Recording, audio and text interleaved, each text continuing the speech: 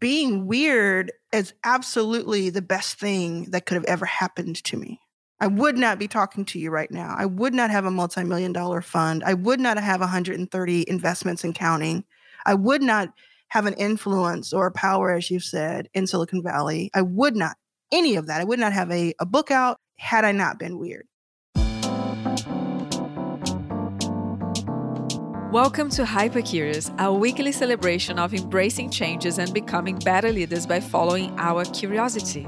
My name is Bita Luca. I'm a BAFTA-winning serial entrepreneur and your host. In this show, I unveil the most intriguing life and career moments of some of the most successful authors, founders, and artists I know. My guest today is a catalyst and a powerful soul that's changing a male-dominated industry. Only 5 years ago, Alan Hamilton started a venture capital fund in the US while homeless.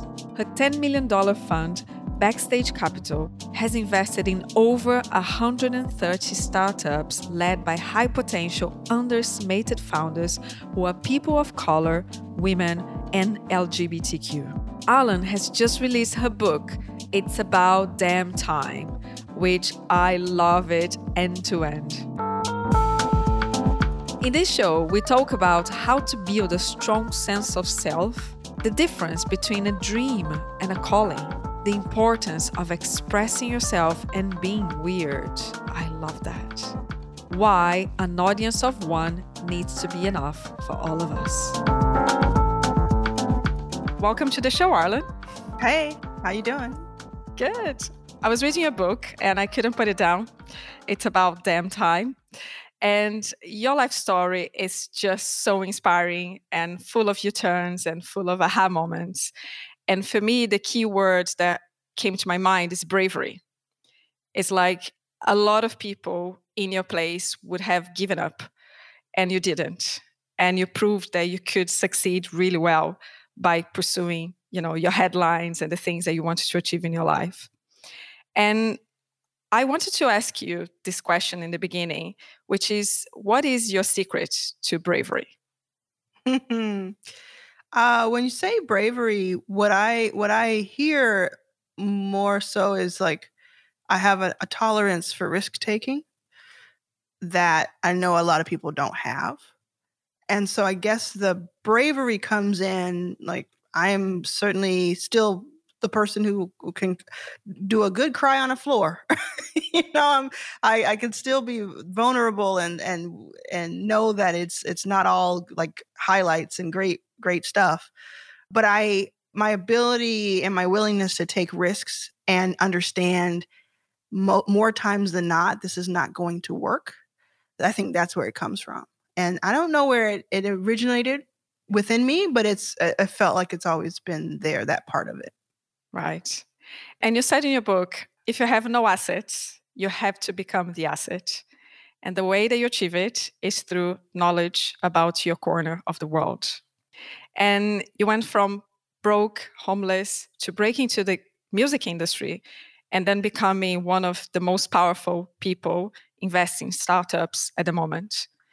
And I don't take it lightly. I think this is really true. What I'm saying, I really believe in that. It's just super powerful, the way that you talk about your thesis of investment and the way that you want to change the world with that, right?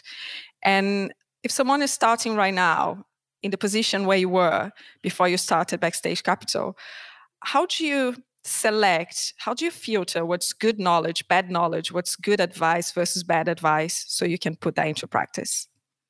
I've been thinking about that a lot recently because there's no perfect way of doing anything, and there's no magic blueprint or potion or any of that all of this is through trial and error.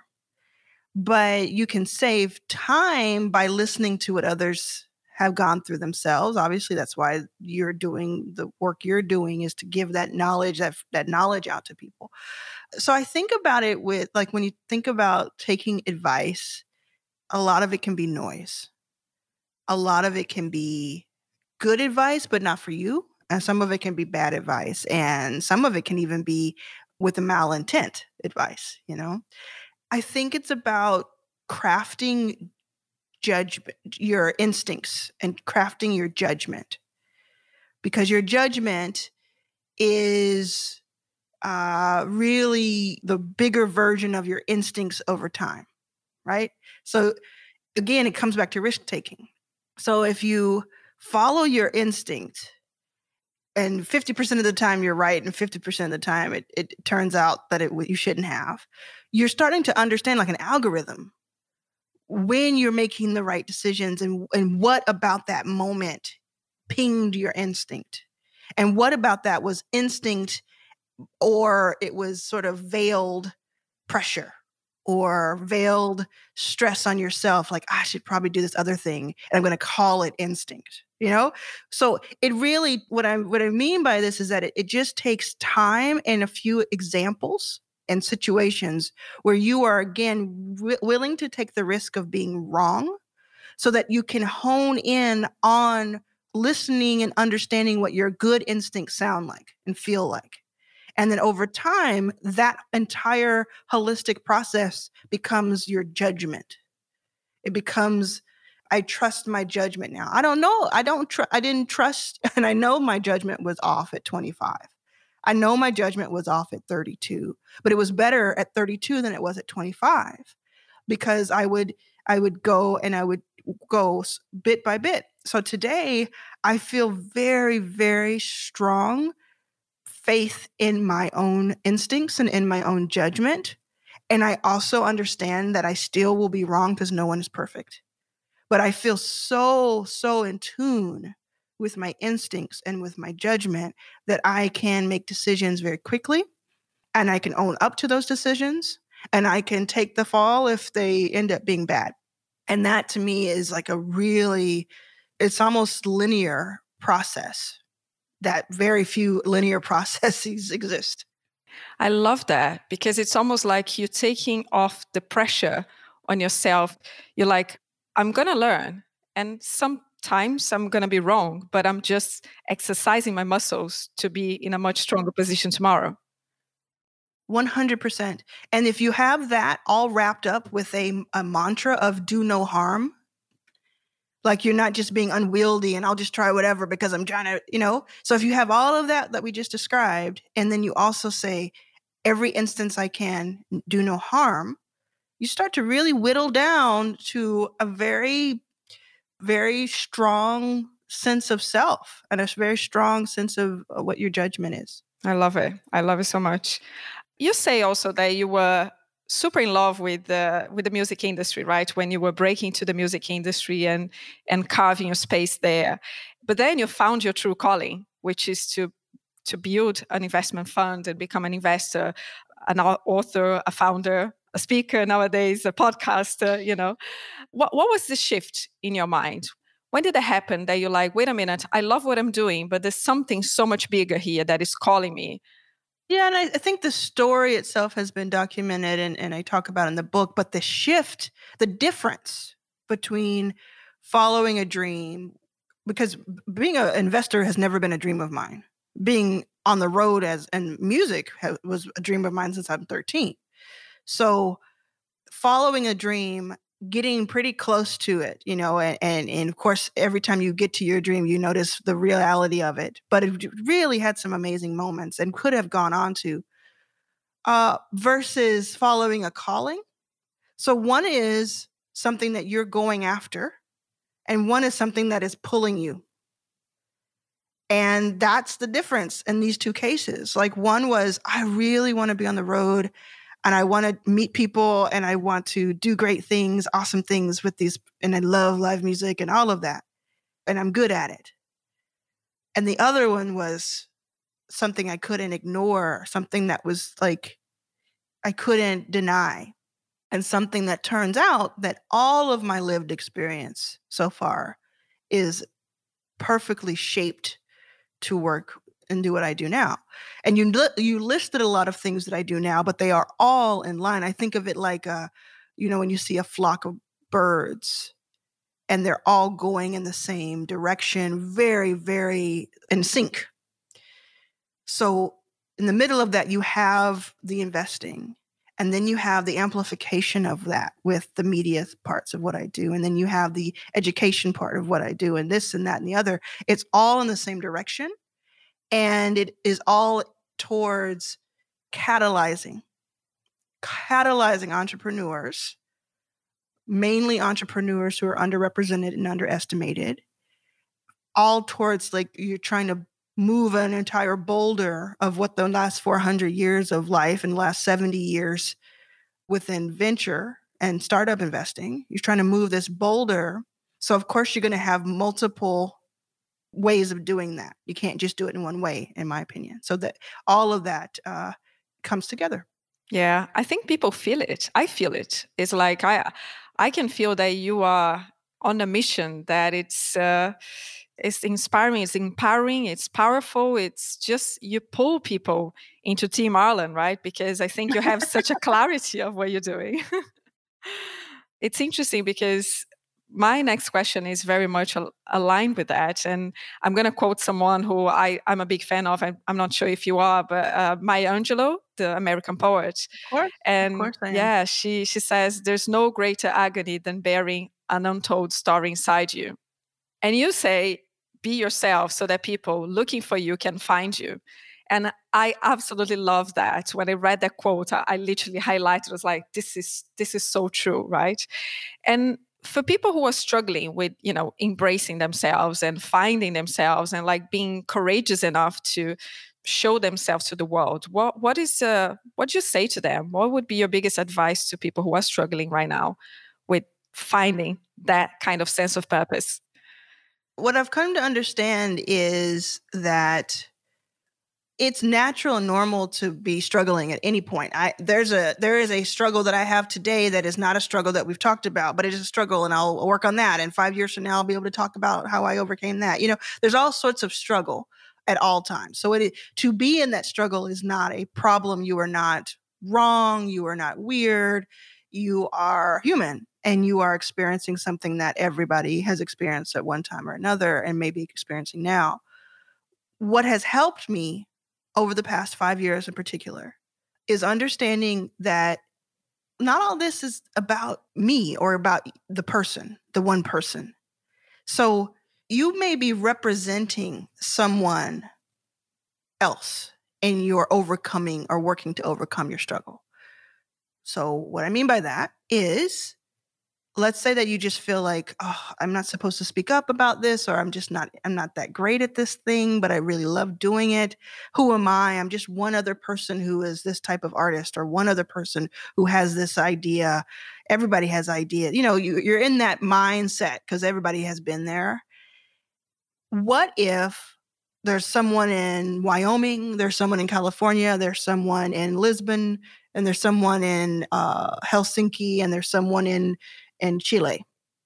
What if there's someone in these pockets and they all are feeling the same way, and they somehow come across your YouTube video talking about it? They somehow come across the blog post that you did. They somehow come across the comment you left in a chat because you dared to just do and share yourself. And what if, when you did that, they then felt seen and represented and understood and heard, and it sparked something in them?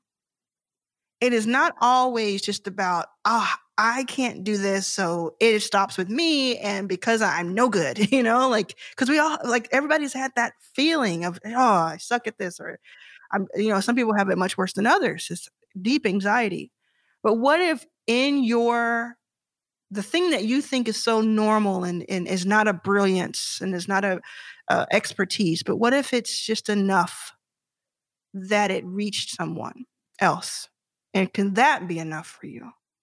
And silencing that, to me, is the tragedy and the travesty I think Maya Angelou was talking about in her statement just now. And it's the one that I try to race against.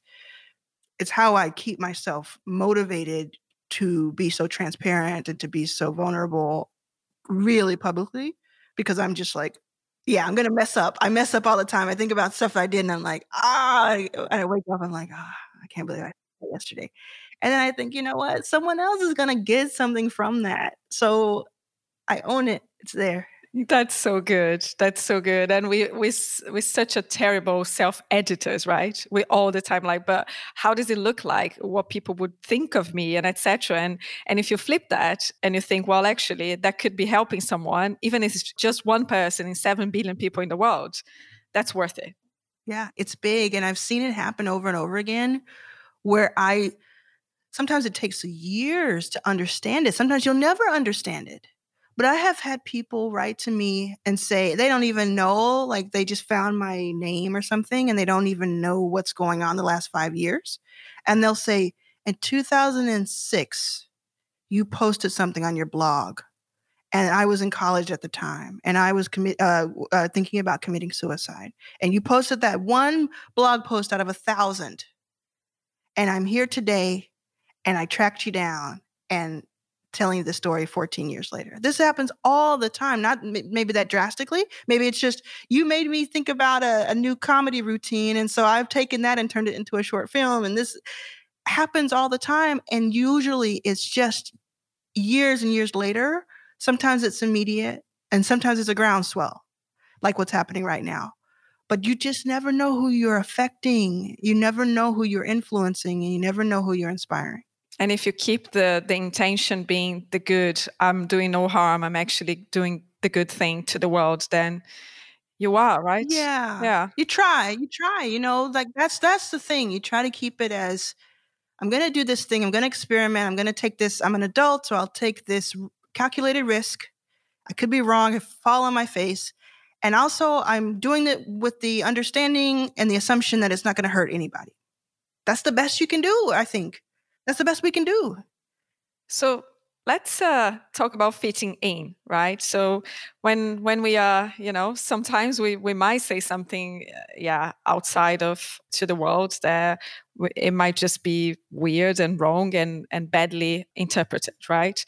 How do you deal with this, with that kind of feeling that you might never fit in? I feel exactly the same. It resonated so much with me when I was reading your words on that, because it's like, I never fit in and I feel very weird. I felt very weird most of my life, right?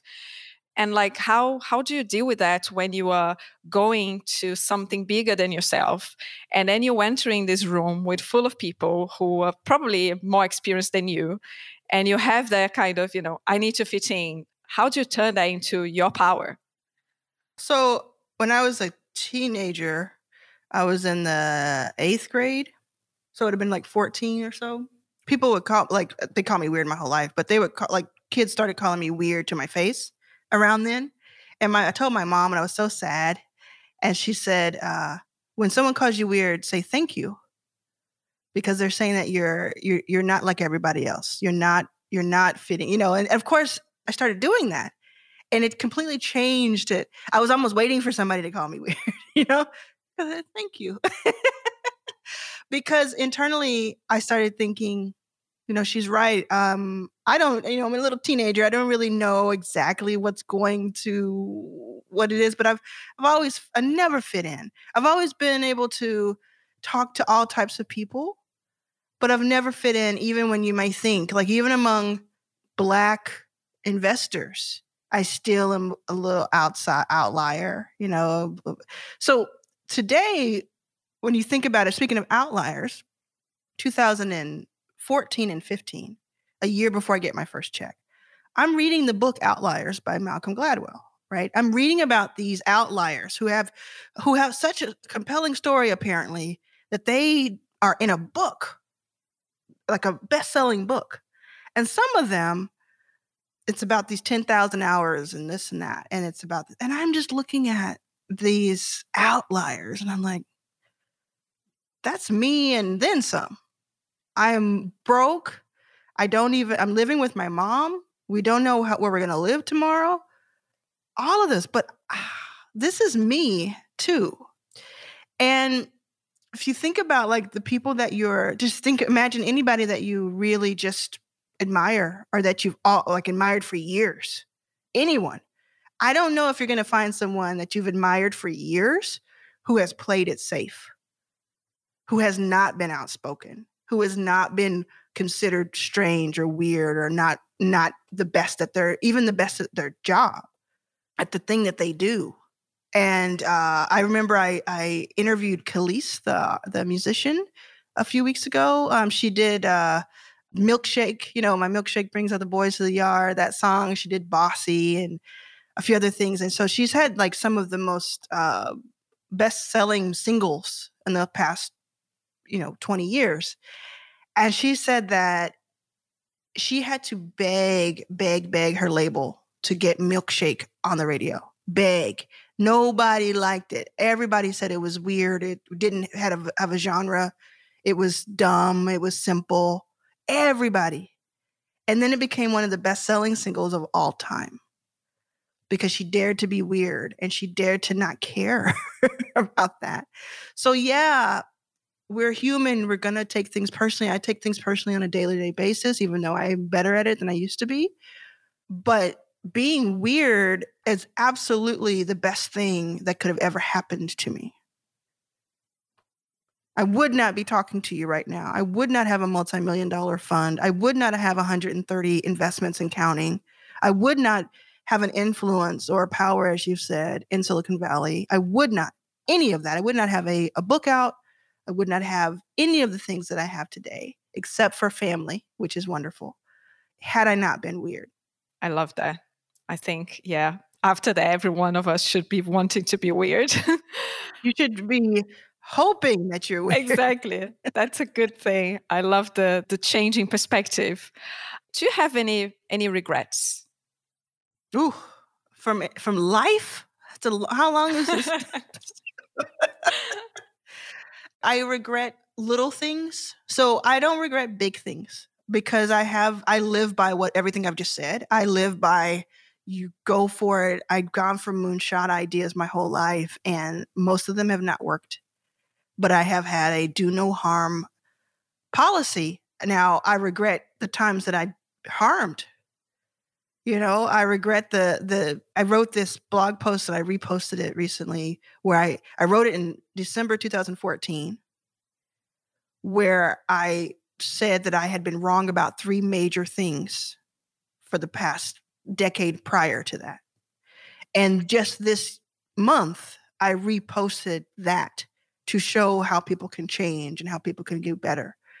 And so those 3 things I regret. Those were major things. They were about not having enough representation in my blog for in my 20s.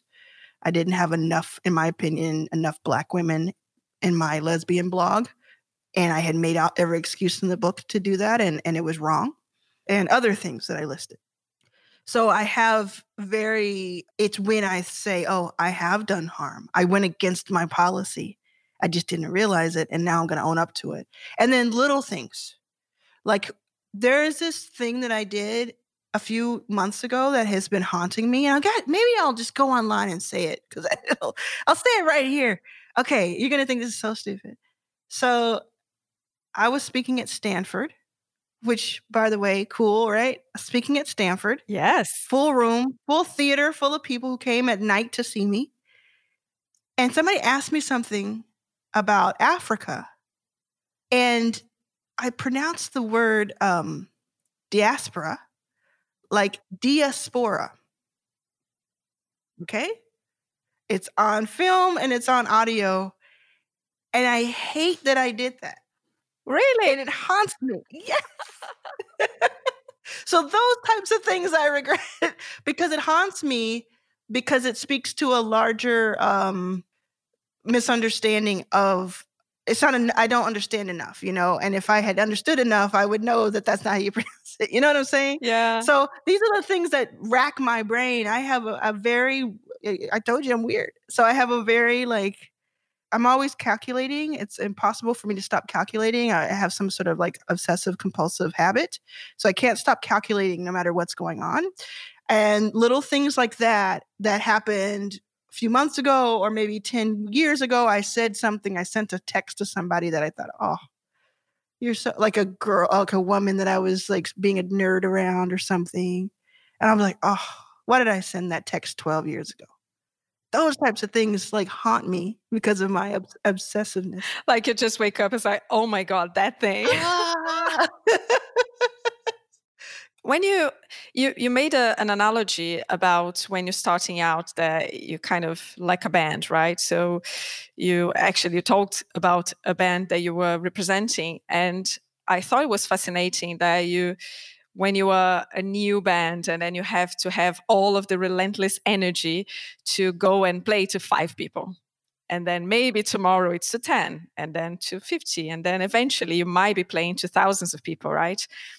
How do you stay strong when you are in that moment of 0 to 1? Yeah. One has to be enough. That's one way. One has to be enough. I think, what is a good example? You were on my podcast. We were one of the very first people on my podcast, the first 10 interviews, just celebrated a year. And I remember when I decided, having already been well known and already, having a lot under my belt with investments and all sorts of things, I wanted to start this podcast from scratch. And I wanted to do it independently. I had been offered to have it sponsored in a way that was like under someone else's umbrella.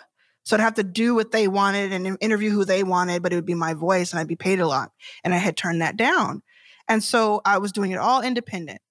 And I remember thinking, like, I'm breaking into, really, even though I've been on podcasts and I've had another series that had other metrics, I'm actually just breaking into podcasting. What if only a few people listen? So before I even started, I had to have that talk with myself of, wait a minute, what if a few people listen? What if a few people listen? And again, I talk about in my book repurposing things all the time. And that was it. It was like, wait a second, that can't be a negative for this situation. It has to be a positive, because someone is going to take their time and listen to me and listen to who I decided was a good interview and take something from, and then maybe get something from that. That's huge. So my goal was, if we have 10 listeners, but they listen every episode, we win. And then you go on to have thousands and thousands and thousands of listeners who as soon as I post an episode, you just see the numbers going up, And if I had started off with, I won't pursue this, I'll do it 2 times. And if I don't have 10,000 listeners on the first 2, then it's not worth it. Then I would have never gotten to the point. So I think that's one way, is that it can't always just be about the payoff up front, and you have to find a good reason. And maybe when you're doing your diligence on the thing to do next, you do measure it and weigh it and say, actually, it probably won't be worth it. I'm going to put my time and energy and talent towards something else, because I've done this diligence of understanding that the metrics don't align with what the impact I'm trying to make. That's fair too. And how do you define the impact you want to make? Personally, I want to catalyze. So everything I do is about catalyzing. It's about catalyzing those who at an inflection point, right? So that's it's a broad group of people, but I do it in so many different ways.